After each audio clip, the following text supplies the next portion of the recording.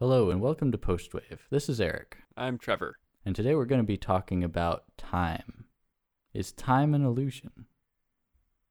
How do we reconcile our experience of a single present moment being the only thing that's real with the fact that determinism seems to imply everything exists all at once? When you watch a movie, is the movie what's projected onto the screen, or is it the real, with each individual frame lasting for eternity?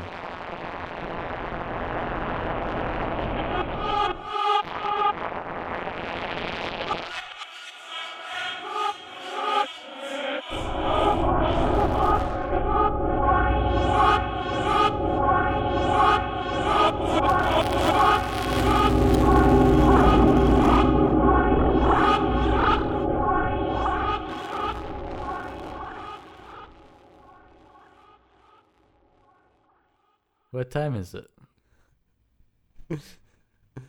Can we ever know? Yes. All right. Thanks for joining us. This has been Trevor and Eric podcast. Trevor and Eric talk about things podcast. Like, comment, subscribe. Thanks. Bye.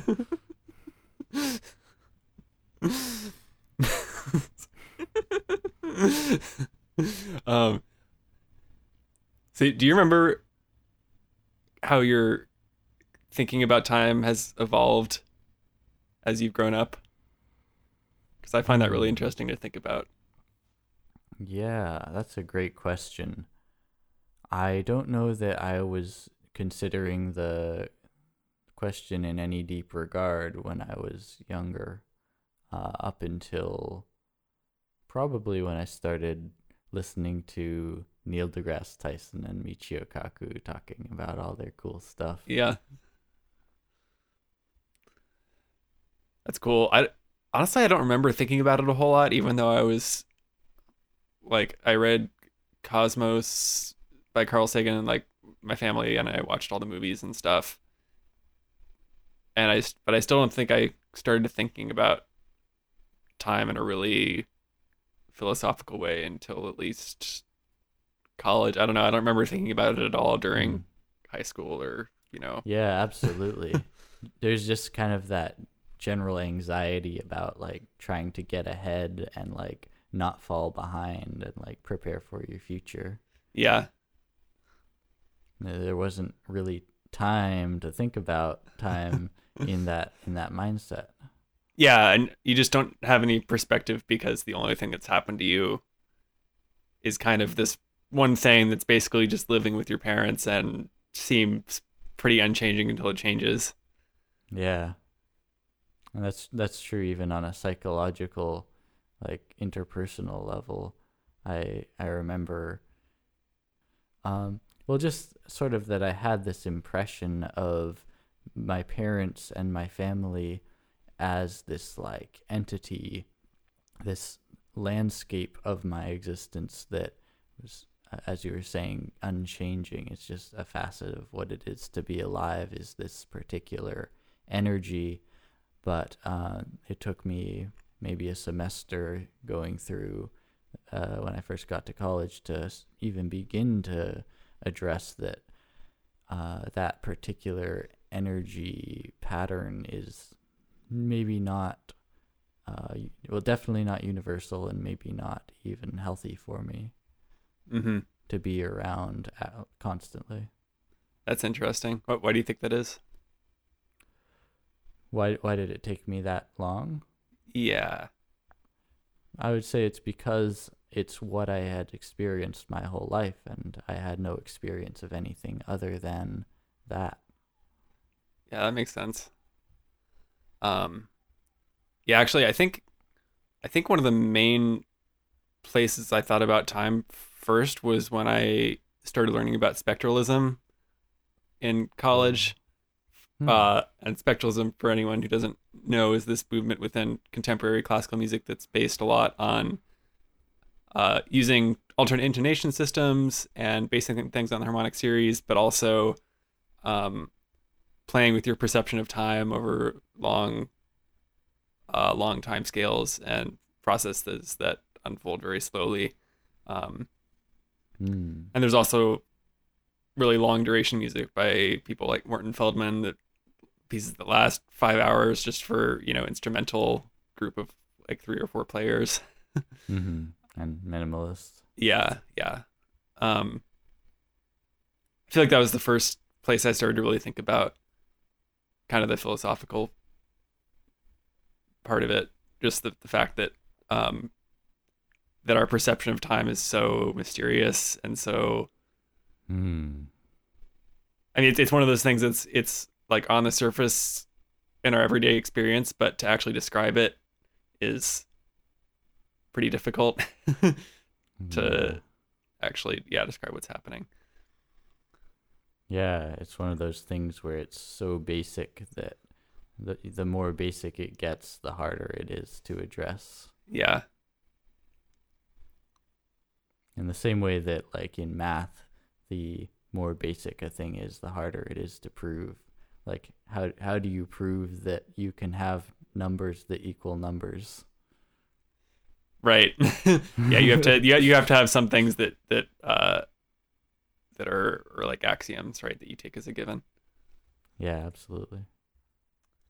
One of the people who got me thinking about time most recently is this guy, Sean Carroll, who's this theoretical physicist at Caltech. So Sean Carroll believes in this view called eternalism, which is basically that all time exists at once, and that the idea that the present moment is privileged over the past or the future is just an illusion of our human biology. Wow. So that's kind of contrary to the Taoist perspective of only the present is real and the past and future are illusory. Yeah, that's interesting. I was actually listening to something on Taoism earlier today. Don't they also believe in like cyclic things? Certainly. Yeah. Well, I would say a lot of the cultures in the belief system, if you can call it that, perhaps it's more of a philosophy. Yeah, I mean, I think it goes back to like Plato and Aristotle. People have been trying to figure out the nature of time forever. I think, I mean, with religion, it's kind of that if you imagine, we'll talk about this, the idea of a block universe that's that all exists at once, and is like a succession of moments. In a religious sense, God could be considered to be outside of that, viewing it from some kind of like 5-dimensional perspective. I thought that was the coolest part that I feel like of that video, where he was talking about how you'd have to, in order to behave as if you were unstuck in time, you would actually have to, like, to time travel, you'd actually have to be traveling in some kind of 5th dimension that's neither in time. Yeah. So that makes me think. So if you have this block universe where everything in the present and past and future all exist and are as tangible, so if you have this lattice work of 3 spatial dimensions and time is as tangible a dimension as the spatial dimensions that you can consider traversing in the same way that you traverse the spatial dimensions. So you could consider that while we are taking one of these dimensions and progressing steadily in one direction, even as we explore in the other 3 dimensions, that particular dimension of time could be traversed freely by a different entity whose cross-section of space-time is entirely at a different angle than ours. And for that entity, it would also have to have an experience of time, but that their dimension of time would not be the same dimension as our dimension of time, so that their dimension of time could perhaps be one of our spatial dimensions. What do you mean by at a different angle? So if you take, for example, a graph let's say a three-dimensional graph. You have x, y, and z, and let's say that we have some flatlanders, some two-dimensional beings who live in this three-dimensional world, right. and their z-axis is time, that they continually progress. And every single experience they have is one step further out along that z-axis. So that dimension becomes time. But you could also imagine there's a different group of flatlanders who cross-sect, and they actually have x as their time. They're continually progressing outward along x. Yeah, because so it's kind of like space and time would switch places somehow. Well, specifically, a single spatial dimension and time. Is that a Mikio Kaku thing, or? I think he talks about ideas in this vein, and a lot of my own ideas on this subject are highly derivative from Michio Kaku, Neil deGrasse Tyson, and actually Alan Watts, I would say, are my primary influences. And they have a lot of incredible ideas, and if I embrace some of their ideas, it's because they ring so true to me. So I don't necessarily know if some of these ideas that I'm sharing are entirely original, but they are fully embraced, I'll say. Yeah, so the guy who Sean Carroll kind of takes his cues from on this topic of time is his name is J.M.E. McTaggart, and he was active around the turn of the century, like early 1900s. So he comes from this whole tradition of analytic philosophy that tries to take a really rigorous look at the world through rules and logical systems, and tries not to rely too much on intuition. So the way he approached this problem of time is that he can see two possibilities for how reality is, right? So in possibility A, which he called the A series of time, there's the past, present, and future, just like we think about it, right? Those are three separate things, and the present is the most real, and the past and the future are not real. We have memories from the past, but not the future, right? Those three things are different. And there's another possibility, which is the B time series, which is only delineated by earlier events and later events. So there's no rigid division between these three past, present, future categories. And he shows in this paper called The Unreality of Time, the A version of time is actually self-contradictory because events keep changing which category they're in. Could you explain that a little more? Yeah, let me find the quotation. Okay.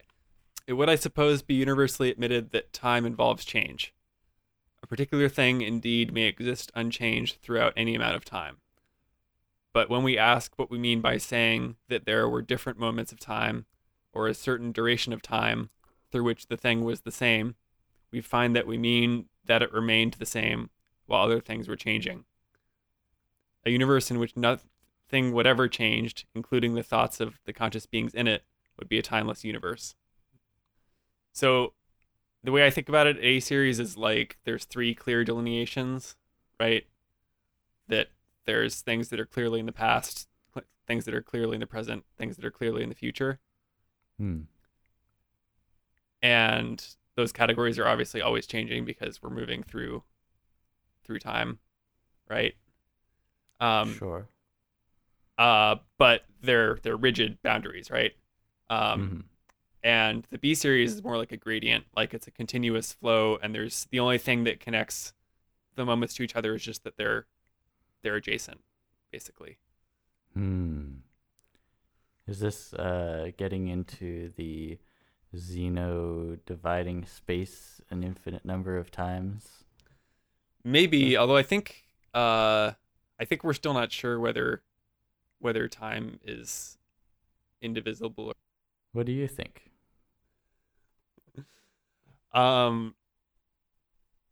I would guess that it probably has some tiniest unit, just because that would seem to fit with the rest of the universe.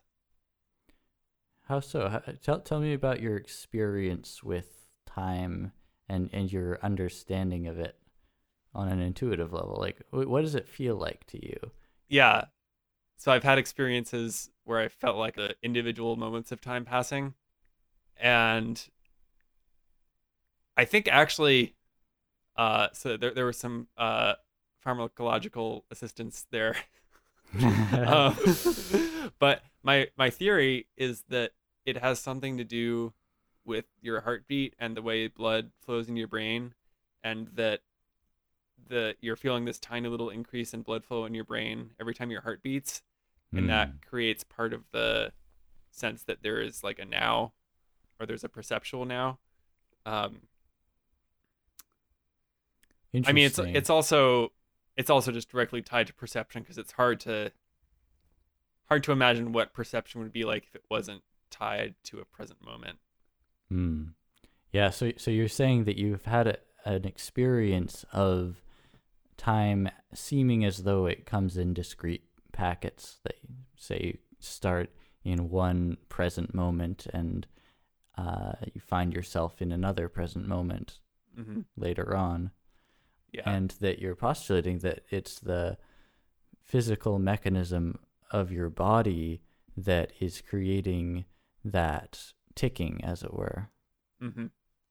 And it's interesting that you brought up the heart, which could definitely be a clock. In Sean Curl's video, he talks about how Galileo was looking up at the pendulum of in the church and trying to time it to his own heartbeat as a clock. Hmm. Another clock, of course, to consider would be the nervous system, which does have its own rate that it pulses at. Hmm. Yeah, I mean, I think if there's anything like a single unit of time, that it's nothing like the one that we perceive, because Mm. it must be, if there is a smallest unit of time, it must be in the order of, you know, billionths of a second or something. Yeah, we're too clumsy machines to be able Yeah. to. Hmm. It is really interesting. I guess I've just started to pay more attention to this recently, especially when I'm teaching and like something's not going quite right, how time just all of a sudden like slows down and it seems like forever. Like I had a first lesson with a new student the other day who like I had never met in person, and it was my first lesson like that for the school. And Hmm. like 5 minutes in, like they're like, "Oh, I can't hear anything from you anymore." But and I went back and looked at the chat because I was messaging them like, "Okay, like I'll I'll restart Zoom if it doesn't get fixed." And it was literally just like a minute of not being able to hear each other, but it was Hmm. like, "Oh my god, this is literally forever."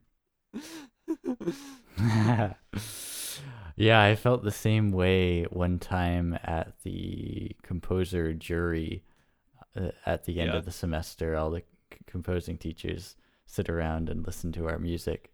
And I, being the fuckhead that I was, forgot my thumb drive that had my all my Hmm. music on it that I was supposed to be playing for them.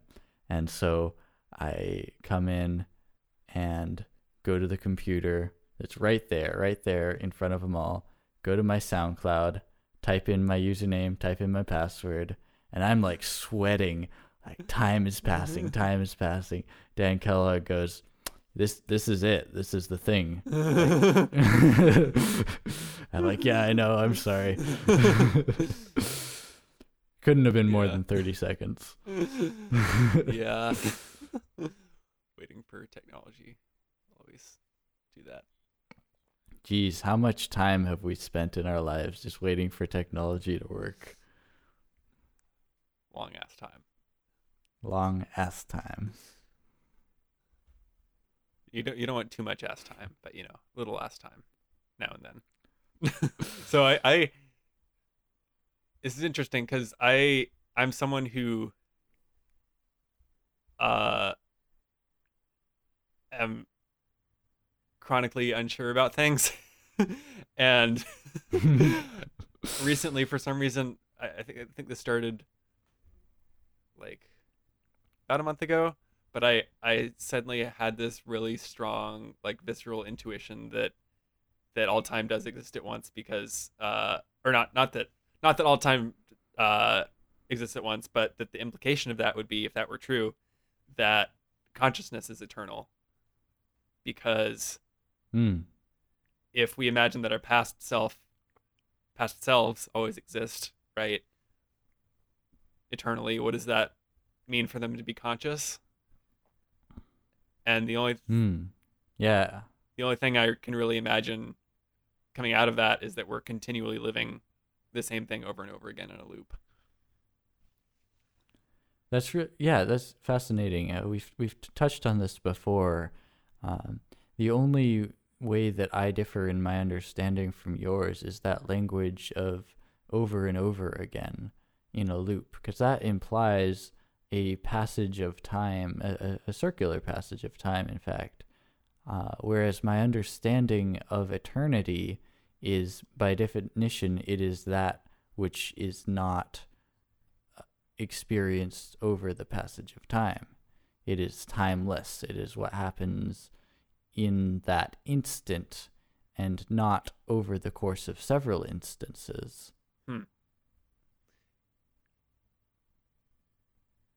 Yeah, I'm.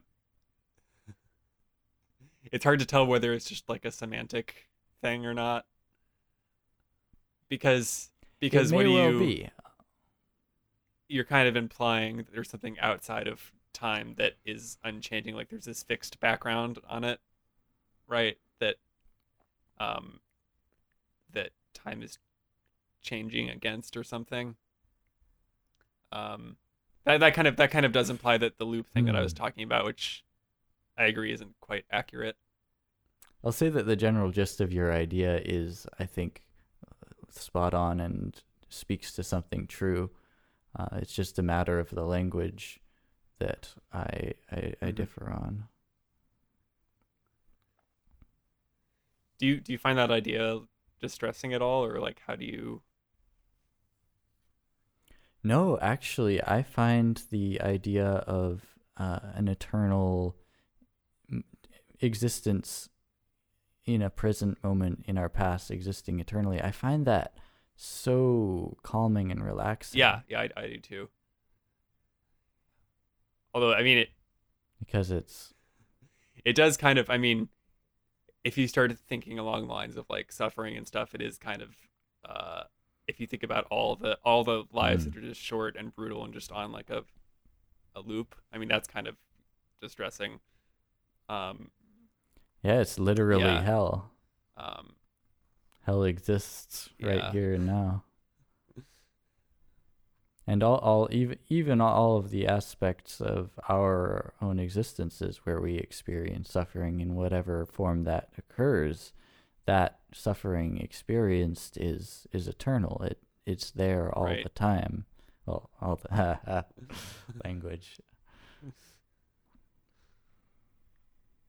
But for me that's okay because it's at the same time implies that there is always existence, which implies that there always will be existence.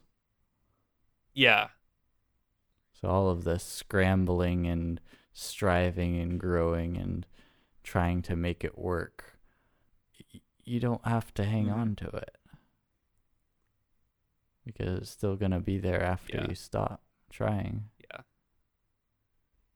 Yeah, I mean the part of it that makes me feel like the most warm and fuzzy inside is like, you're always with your family, you're always like a kid with your family, like What if your family sucks? still true. But it doesn't have to be Mm. that kind of thing, but just, past memories that you're sad that it's Hmm. not like that way anymore, you know, Oh, like wow. You're always innocent as a child. yeah,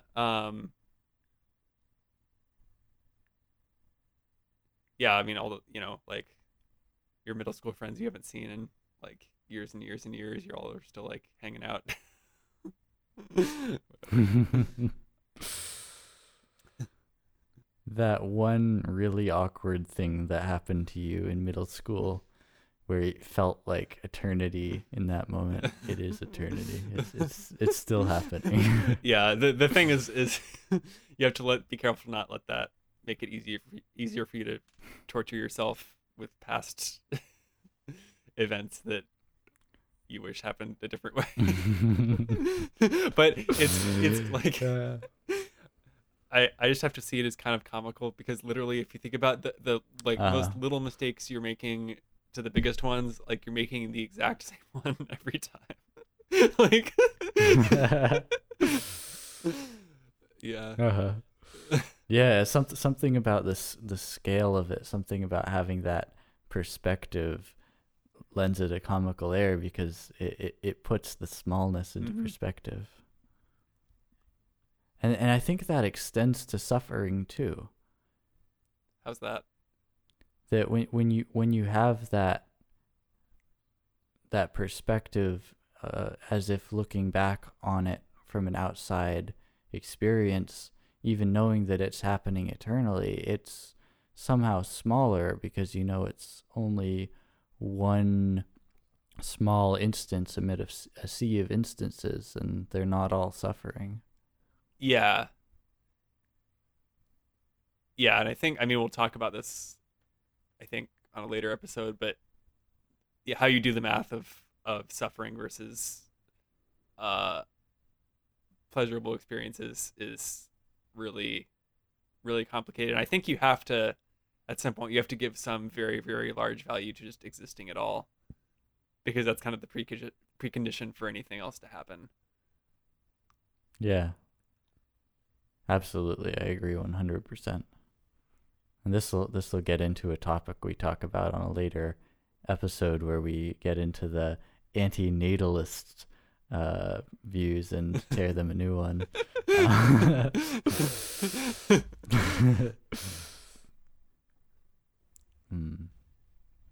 Because at a certain point, the existence of suffering it doesn't matter if the existence is what's important. You said that the existence is important, not the suffering? Exactly, yeah. And even that existence, even if it comes at the price of having that suffering, it's still worth it. Yeah, I mean, to a point. Yeah, I think that's the discussion for the other week right there. I have a quote I'd like to bring up. So are you familiar with Laplace's demon? Yes, although remind me. Sure. So this is the idea of Laplace's demon by Marquis Pierre-Simon de Laplace. We may regard the present state of the universe as the effect of its past and the cause of its future. An intellect which at any given moment knew all of the forces that animate nature and the mutual positions of beings that compose it.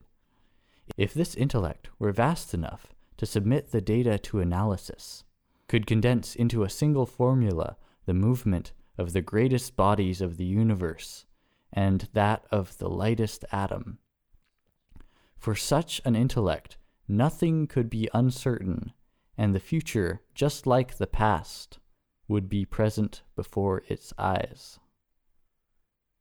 Yeah. What year was that written? 1814. It's interesting. So that kind of implies that everything is completely deterministic, right? That you could actually, if you could know everything about every particle, including its speed and position, then you could predict everything. But we know from the uncertainty principle that you can't actually do that perfectly, right? Sure, but so that's something that's so remarkable about this language, though, is the way that this ends. It actually kind of sidesteps or precludes that idea, because it doesn't make any claims about predicting the future. It does, but then it says that that future prediction, once you know it, once you can see it as true, that is by definition seeing it as present. And so anything that you know for certain is what it is. That's the present. That's what the present is. I think that's poetic, but I don't think it's true. Why? Because, I mean, you could know that you're going to get a birthday cake in a week. Does that make the birthday cake real? No, you couldn't. You can't know that. You may predict it, and you may have good chances of getting that prediction right, but you can never know it with absolute certainty. Right. So then you can't ever bring anything into the present like that, actually. Like you can't know enough about something in the future ever to bring it into the present. What this says to me, though, is it's not a single passage through time. There's two cross sections of space-time here happening where the time dimension is different from one to the other. The one is internal within the universe posited, but after that point, all of that internal past, present, and future becomes a present within the context of some other greater universe. Huh. How exactly does that happen? Because can you be sure of anything that is not in the present?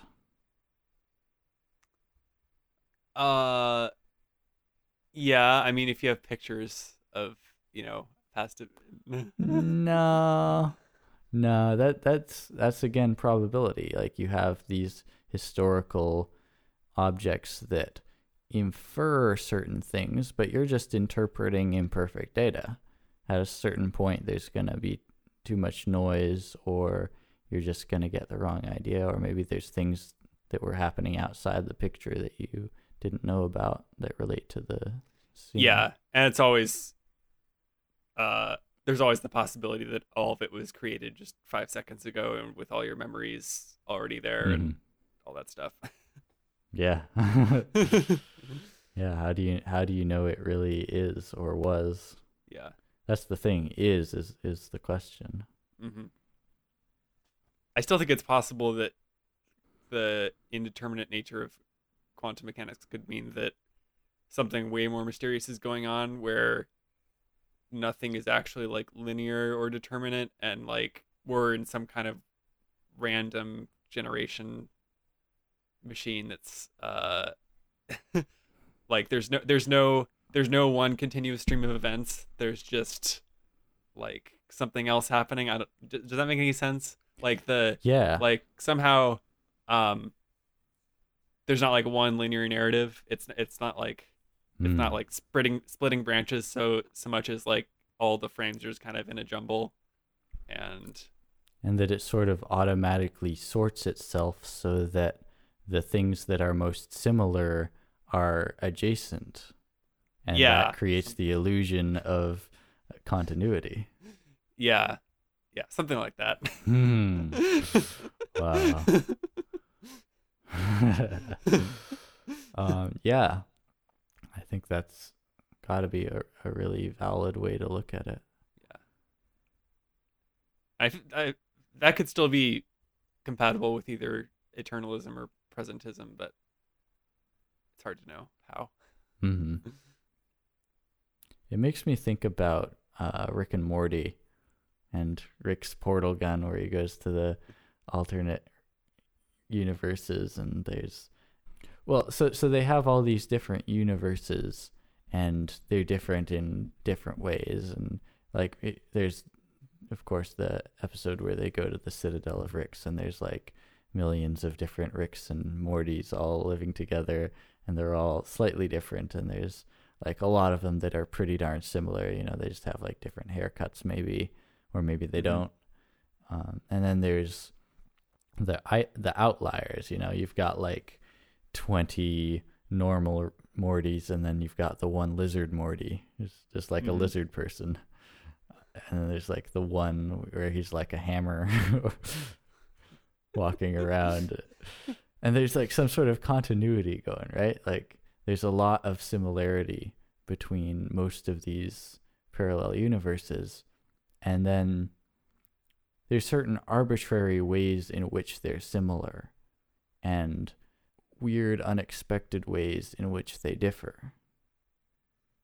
And like Mm-hmm. what makes those part of the same continuum of universes as the one that the original Rick is from? So I mean, I think it kind of comes from the idea that if the universe is actually infinite, that every possible combination of atoms will happen an infinite number of times, Mm-hmm. right? So that you get literally every minute variation repeated an infinite number of times, down to, the color of someone's shirt, or even like the number of threads in their shirt Yeah. being a little different, which is mind-boggling and seems kind of counterintuitive, but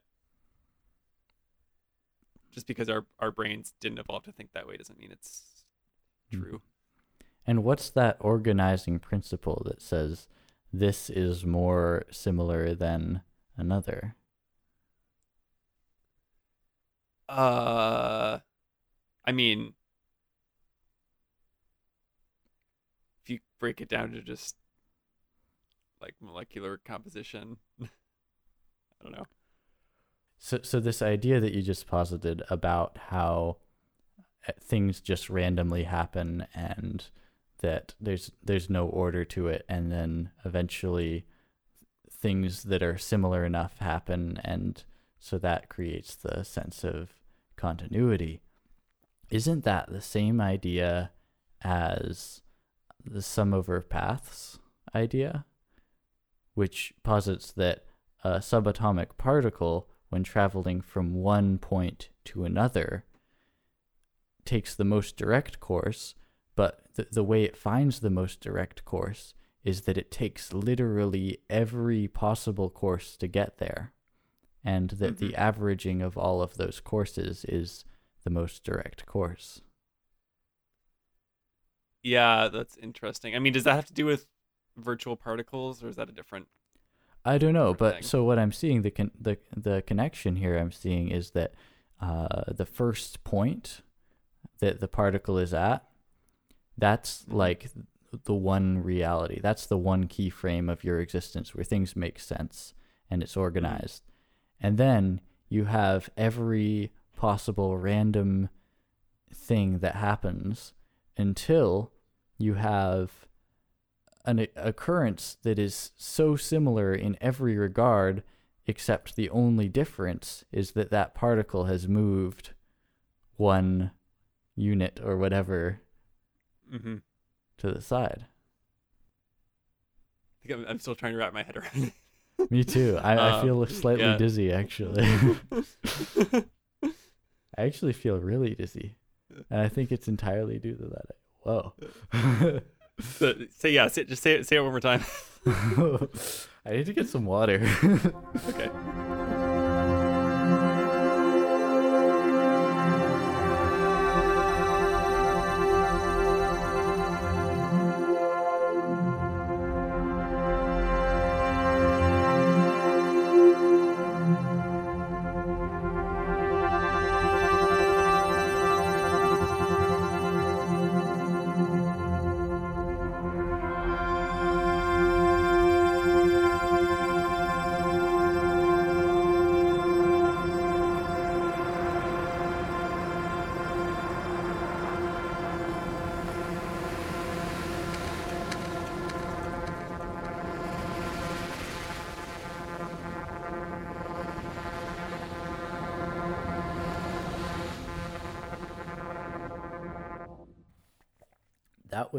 That was actually an incredibly unusual biological experience I just had.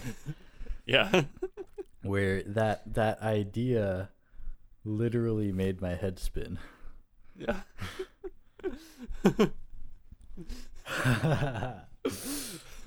Yeah, so sometimes when I have a good idea, I feel like my heart like almost skips a beat or something. It's weird. Wow. Okay. Um, so then we were talking about how you can have an experience of a present experience of just, this is your life, this is the moment right now, and then you have a random occurrence of experiences that completely do not relate or may not relate in any way to that experience, just random things happening for forever until you have, just by chance, something that is incredibly similar to the initial experience that you started with, except for that it's changed one increment in that dimension that we're calling time. Yeah. Now, isn't that the same as the sum over paths theorem, where you have a single particle that exists in a certain point, and then for that particle to travel from one point to the next point over, it takes every possible path to get there. That particle simultaneously travels in every possible rambling path that will eventually lead to its destination. And if you average all of those paths, the result is that straight line between the two. Mm-hmm. Yeah, okay. So you're saying that we live like a moment in one life, and then a bunch of randomness happens that's shifting to other experiences and other like perspectives, and then suddenly we're randomly at the next time step in that timeline, and so it feels like we're just progressing that way, but it's actually like everything simultaneously just like bouncing around, and the only thing that's being perceived is the connection from when there's a pair of similar states of the universe. Yeah. And perhaps also tied to that is that the ones that there is a perception of are the ones in which there is a consciousness to have a perception.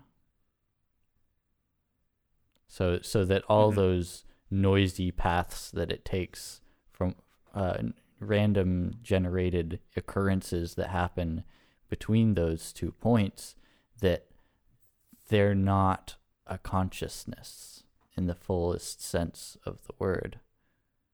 Like those existences do not support a consciousness. Sorry, which existences? The random occurrences that happen between each increment of our experience. I mean, I don't know. I mean, I don't know about that. I mean, it kind of makes me think of like a panpsychist thing where like everything is actually the same consciousness. It's just flitting back and forth between different manifestations. Oh wow, like it's all the same. It's like this really jagged like timeline that's it's skipping between billions of different perspectives at a time, but it's all like a single thread. So you're saying it's like a radio signal, for example, where you tuned into one particular frequency, but you have all of the noise of all of the frequencies happening at the same time, and the only reason that one experience is the one that you're having is because that's the one you're tuned to. Yeah. Which is an idea that I stole shamelessly from Michio Kaku. Oh yeah. I thought that was gonna be Alan Watts. No. I guess one thing we haven't really talked about is, I mean, one of the main things that makes time seem really important and the passage of time seem important is the second law of thermodynamics, right? which is the idea that entropy will always increase Hmm. within a closed system. Um, and as far as we can tell in this universe, with the laws of physics that we have, it only goes that one direction, and you can't put the egg back in the shell and have it all perfectly come back together again. Um, and there's some processes that it can only go one way, and that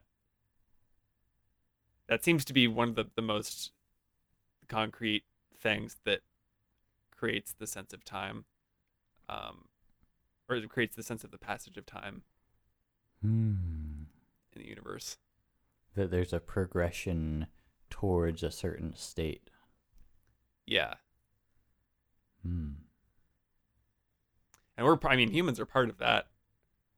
I read somewhere a while ago that human life, or life in general, is actually like really really efficient at increasing entropy, right? I mean, we just, we consume chemical energy and give off heat. Yeah. It's like all we do. Hmm. And so yeah, we're pretty inseparable from that. Yeah, absolutely. I think to exist in any sense of having agency, Mm-hmm. you have to counteract that framework on which you're living.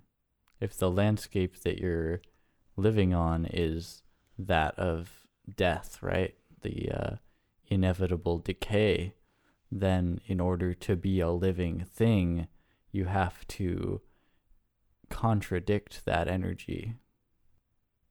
Yeah, yeah. You have to hold off against entropy increasing for the entirety of your life, basically. Absolutely. And Yeah, the longer you go, the harder the struggle is, right? yeah.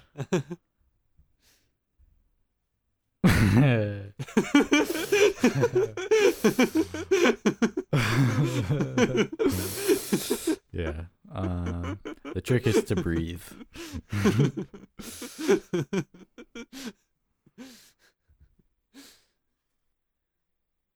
I mean, that is one of the other things that comes to mind, um, when you think about life and the nature of suffering and that kind of thing. Because literally, it is, you have to keep expending effort as much as you can to avoid the universe just kind of, dismembering you and making you continuous with it.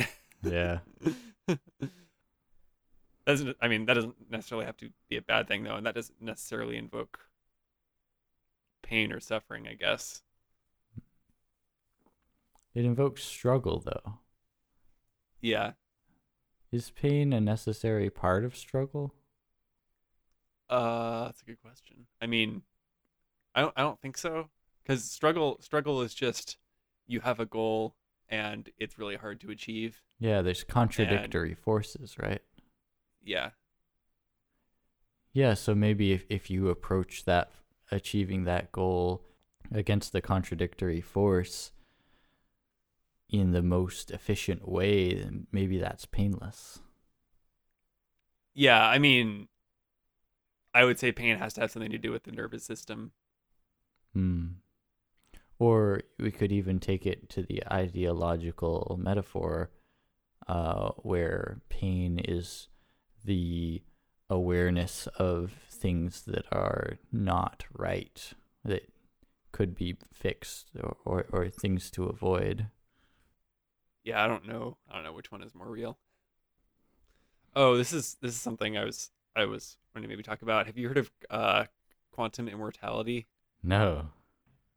Okay, so this is I mean, it's kind of like a fringe thing that's not super widely accepted, but it's the idea that it's impossible to die because your consciousness will always follow the the split in the multiverse where you keep existing. Hmm. Yes. I've thought about this. Yeah. I can't disprove it. I mean, the kind of the answer to it comes from the second law of thermodynamics, because at a certain point that, I mean, the universe is going to go through heat death, and all timelines will end in that, if not sooner, right? I mean, there are certain situations where no matter what happens, quantum mechanically you're screwed because your star went supernova or you know Mm-hmm. something. But it seems like it would at least apply to some things.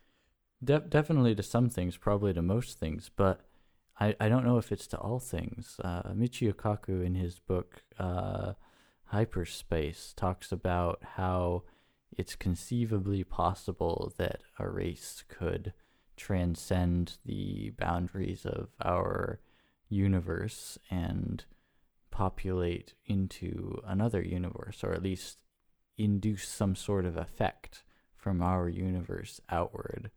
And Mm-hmm. in so doing, like certainly we couldn't send all of us through, right? Most of us would die. Maybe we couldn't send anyone through, but we could send a seed of some sort to spawn, to shape the world, that some other new forming world in the way that seems desirable to us for some reason. Mm-hmm.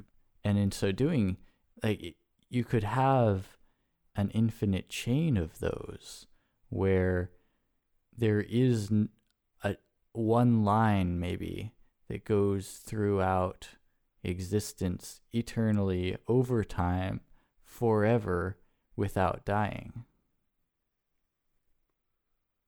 Wow. And I think the nature of that experience is defined by the fact that it is forced to change continuously. It must change and adapt to survive, and if it doesn't, then it will die. Sorry, how's this connected to the us uh influencing other universes and that whole thing? Okay, so if you have a super advanced race that figures out how to send out some influence from its own universe into another, in order to pass that barrier, that is, it requires change. It requires a loss of what it was in order to progress onto what it will be. Mm-hmm. And so, yeah, so even if you have this chain of one community of entities transcending one universe into another one, or imparting some influence from one to the other, and even if you have an infinite chain of those, the nature of that is that of a changing entity. That's interesting. By entity, are you implying that it's some sort of continued consciousness, or? Yeah. So I guess I'm playing pretty fast and loose with entity and entities. Well, okay. So let's say, for example, you have a community of meat blobs like ourselves who manage to send an Adam and an Eve through a wormhole or something into another universe, and they repopulate this new universe. And as that new universe is approaching heat death, they escape out to another universe. Not the same two individuals. It would have to be an entirely different entity by that point, because the beings have evolved over all that time within this new context of this new universe. So they're going to adapt to their current environment. They're going to have different ideals, and the influence that they impart upon the next universe is going to be different than the one before it. He does postulate some possible ways that could actually happen. I do not pretend to understand them. Okay, yeah. So there's a cold spot in the cosmic microwave background that can't really be explained by stuff like density of stars. Oh, okay. So some people say it's an optical illusion produced by a lack of intervening galaxies. I think it's something like it would have transferred some energy to the other universe, and so that's why it would be colder. Something like that. Okay. Yeah, and it makes me think about if you have ever blown a bunch of bubbles and you see the bubbles, not in the air, but like if you have something that's creating a pile of bubbles, and they're all touching each other and pushing against each other, and they're all deforming each other by proximity. Yeah, it's interesting because I don't know what the evidence would be for like that stuff happening all the time, but it's totally possible. Well, isn't that the nature of, if you were to say that your existence within a universe is like the lifespan of the bubble, right? And the passage of time is the whole time that bubble exists. It's kind of like there's forces that we can't explain, like the force that caused rapid inflation in the early stages of the expansion of our universe. Perhaps that force could be the fluctuations of other universes pressing against our own. Yeah. I mean, it could explain a lot of things potentially about how the universe started and why it had the initial properties. It did actually. This connects to someone who has different view than eternalism. Louis Smolin, who's another contemporary theoretical physicist, but he has this idea that kind of invokes natural selection, and his theory is that there's something that's producing universes with essentially random physical constants, and different laws of physics, and then those propagate based on I think he actually said, if I'm remembering this right, it has something to do with black holes, the generation of black holes, and that it's actually, I think part of the theory is that black holes create new universes when they form. But it gets to the anthropological principle, right? Which is, you can ask the question, why are the laws of physics the way they are, and you can answer that with, because we're here observing them, and there would be other laws of physics that wouldn't allow for beings to observe that universe. Therefore, we're not in that universe. We're in this one. And that would make sense if what was happening was that essentially every possible universe with every possible set of physics was getting generated, and we're showing up in the small percentage that can support life. Yeah. It's interesting, like how many of these different ideas could be true or not, and like which ones are true, like of the set of like the metaphysical way reality works. Like there are so many different. And then what does it mean to be true? Like, you can have ideas that seem to contradict each other, but each reveal some aspect of the truth, and when you transcend into a higher dimensionality of understanding that concept, you finally find out how those ideas integrate, while on the lower level seeming to contradict. Yeah, that's well put. Yeah. Gee, thanks. Yeah, we can never have perfect knowledge of the universe as far as we know. I mean, we'll see what happens if we get strong AI at some point. If that results in anything like perfect knowledge. My sense on the question of AI is that it's going to approach perfect knowledge in ways that we can't even comprehend, but I feel like there's some sort of constant that's got to say that it'll never fully reach it. Yeah, I mean, I guess we'll find out.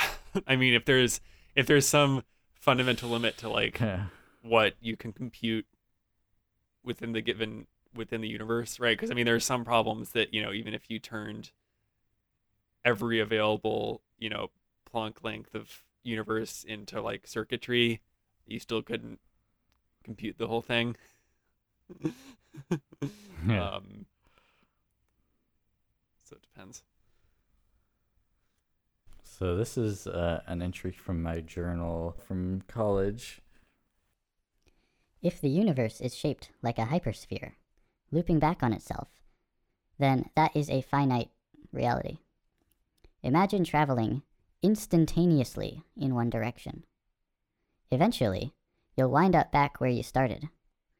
This is a world that can be known in its entirety, so that it cannot be an expression of everything, as its deterministic state squelches out the possibility of free will. That's some strange language I put there, but we'll talk on that. If, however, the universe stretches out continuously in all directions, always producing new content, then there is no point at which it can be said to be looped, no distance at which the hypersphere's diameter can be set. There will just be continuously new landscapes, stretching out forever. As this universe extends infinitely in all directions, it follows that a traveler will eventually reach parallel worlds, even an observable universe that is identical to the one they began in.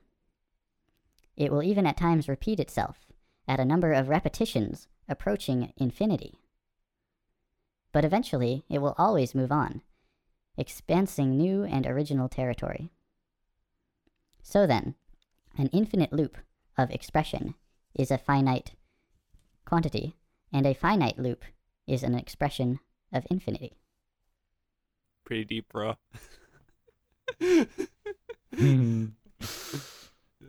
That's what she said. The whole thing, including the bra.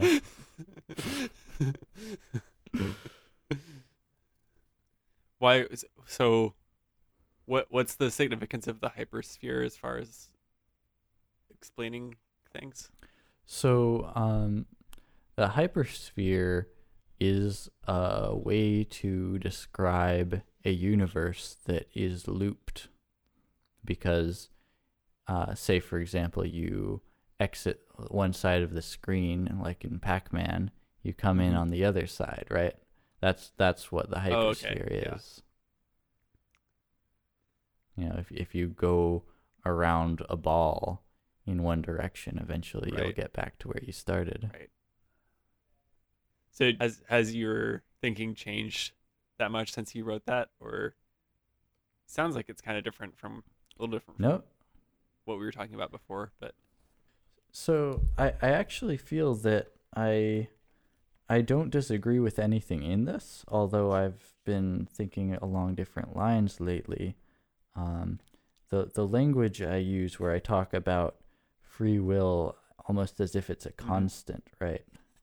That it's like a necessity that proves that that's real. That, I mean, I still feel like that's probably true. Well, I think that's a whole entire another discussion that we can have. Yeah, I think it's a beautiful idea how the infinite and the finite kind of end up being the same thing if they're, Yeah. we think about in the right way. Just looking across the other side of the divide, I get really crazy with going on this. There's another entry a little bit later. I'll share it now, although I don't know if it'll make any sense whatsoever. So it's titled, "Why a Cosmic Speed Limit, the speed of light, is an elegant way to ensure the fundamental freshness or free will of a universe, and allows for the universe to be shaped as a hypersphere of infinite radius, a shape which greatly increases the efficiency of information storage, and which at radii less than the observable universe has the effect of shaping the universe iteratively, with each successive iteration derived from a previous moment in a point's history. In a hyperspheric universe, Any object moving at a finite speed in a straight line will eventually arrive at the same place it started, but at a future moment in time. In effect, this path is an extra-dimensional spiral, where the object circles back on itself only offset in one dimension. If the observable universe is greater in diameter than the diameter of the hypersphere, then it is possible to see multiple instances of the same point in space, but in different places in time, simultaneously. This can be seen as a recursive pattern where each successive event is derived from the last. If the speed of movement is constant, then the iterations will be regularly spaced. The greater the field of vision is in relation to the diameter of the hypersphere, the more iterations will be visible. Indeed, the more universes will appear iterative. So, by imposing a speed limit, each new moment in the straight path of an object is a unique, unexplored world state. In order to maintain free will, the field of vision must be less than twice the diameter of the hypersphere. I don't know how I worked that out. Isn't the diameter of the hypersphere infinite, though? I think that's what you said. Is it? I think the point of the diameter is that it's a finite number. Okay, maybe I got something mixed up. So you have two spheres, right? You've got, well, the hypersphere of the universe, and then you've got the sphere of your observable universe. And you could imagine a world that exists within a hypersphere where the diameter of the hypersphere is less than that of your observable universe. Mm-hmm. So you can actually look back and within one field of vision, you can see the same point reflected in multiple places, but it's not a reflection. It's that's where Yeah, it no, is. yeah, I see what you're meaning. Yeah, I mean, if the universe is infinite, you could see your own past somewhere happening over there. Is that kind of what you're saying? Although, Exactly. Yeah. the speed of light, maybe this is what you're saying, and I'm just not seeing it. The speed of light would prohibit you from seeing that ever because it's so far away. Like you couldn't actually observe it at the same time. Mm-hmm. That's true of our universe, but if you were to imagine this universe where it's less than the speed of light. Yeah, because if there's a speed of light, then you can't have instantaneous travel. Or information traveling instantaneously. Yeah. Yeah. There was a footnote after I talk about a shape which greatly increases the efficiency of information storage and which at radii less than the observable universe, asterisk, has the effect of shaping the universe iteratively. Asterisk goes to... The Planck length is such a radius where r is much smaller than the observable universe. The iterations displayed in these miniature hyperspheres is the presence of strings or membranes or resonant bodies, however you want to talk about superstring theory, the variation appearing as their presence and absence.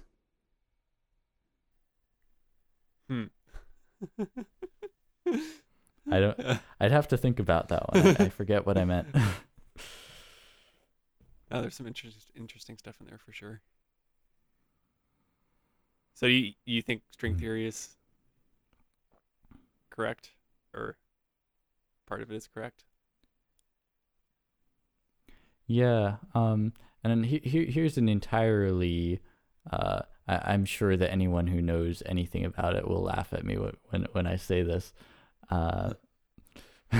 So Michio Kaku in his book talks about how first there's string theory, where they postulate these little tiny strings resonating, and that each resonance represents a subatomic particle, and there's different ways they can interact. But then they were extending the theory and branching it out into M theory, which is basically string theory Mark II, where the prominent difference is that instead of strings, they're actually membranes, like the surface of a drum that can resonate. And then I was thinking, well, isn't the obvious next step, since we're just stepping up in numbers of dimensions, is resonant bodies, right? Yeah, I mean, you could ask what it means for something that small to be three-dimensional. I mean, I don't know. Mm-hmm. Yeah, and that's one issue I've had with string theory, is that it postulates a size for these strings. I don't know if that makes any sense or if it's necessary, that maybe these strings don't exist in the same continuum of space, and so that the idea of size doesn't really make sense. Yeah, that's interesting. Yeah, I mean, I feel like when you're talking about stuff that exists, and whenever we're taught this in science class, it's always like, this is how atoms work. Actually, we were lying to you. This is how they actually work. Oh, actually, we're still lying to you. This is how they actually work. At the bottom of the chain is, we have no fucking idea. Yeah. Yeah, I don't think I really know enough about string theory to comment on it. But I think the main criticism of it has always been that it doesn't really lead to claims that you can refute or like test. But I think that might be changing.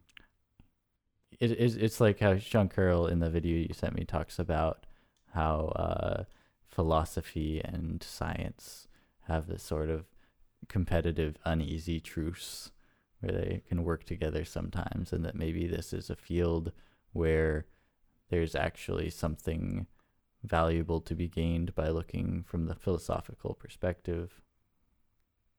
Totally, yeah. And actually, I mean, I think most fields actually do require some sort of philosophy if you're going to examine them as closely as possible. I mean, even science, like, we don't, how do we know that the scientific method shows us anything that's actually true? Yeah. It's interesting because for a long time, physicists didn't really talk about the metaphysical implications of quantum mechanics. But nowadays people are, I think, taking it more seriously, and it's exciting that people are actually like talking about about philosophical concepts like this, and that they're relevant to like our understanding of physics and the way the universe works. Yeah. The melding of the halves, the joining of the bodies. Of knowledge, that is.